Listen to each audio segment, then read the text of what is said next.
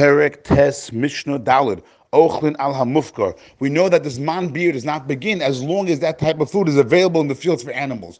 The question is, what if it's in the fields, but animals cannot actually get there? So that's the machlokas in the Mishnah. Tanakama says, Ochlin al hamufkar. You can only continue eating the food if it's available in fields that are hefker, onulis, where animals can just walk in and just eat it, because then the animals can actually get to it. So then you can continue eating in your house. But if the food is in fields which are protected, let's say fruits growing on trees in the courtyards, things like that, but the animals cannot actually get there, then you cannot continue eating in your house. Then Zman beer began, because Zman beer is only held off as long as the foods can actually be eaten by the animals.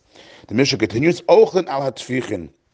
You can also continue eating food in your house if that species is also the same as the kernels that are placed in these nesting pots. The birds go ahead and they take kernels and they deposit them in these nesting pots that are built into the outer walls of homes. And the birds go in there and eat those kernels. So if that species is in those pots, then even though it's not in the fields, it's just in those pots, still it's enough to allow you to continue eating it in your house. Vial hadufra.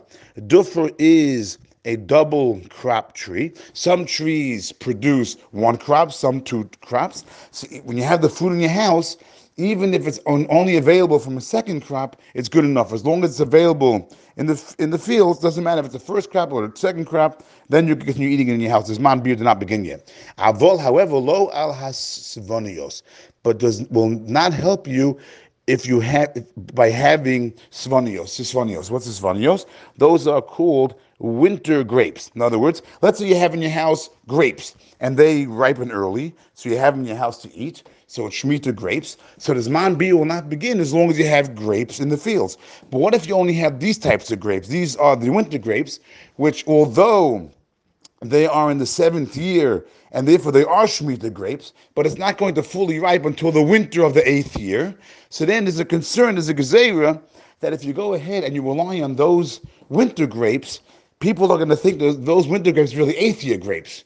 And since they're and if it was 8th year grapes, then it wouldn't help you to stop the Zman Biyur from coming in, because only Shemitah grapes in the field would help you with that. So these grapes should help you, but since it's a gezerah, that since it looks like it's 8th year grapes, therefore you cannot continue eating the grapes just relying on these winter grapes. Rabbi Yehuda says it depends. Rabbi Yehuda matir.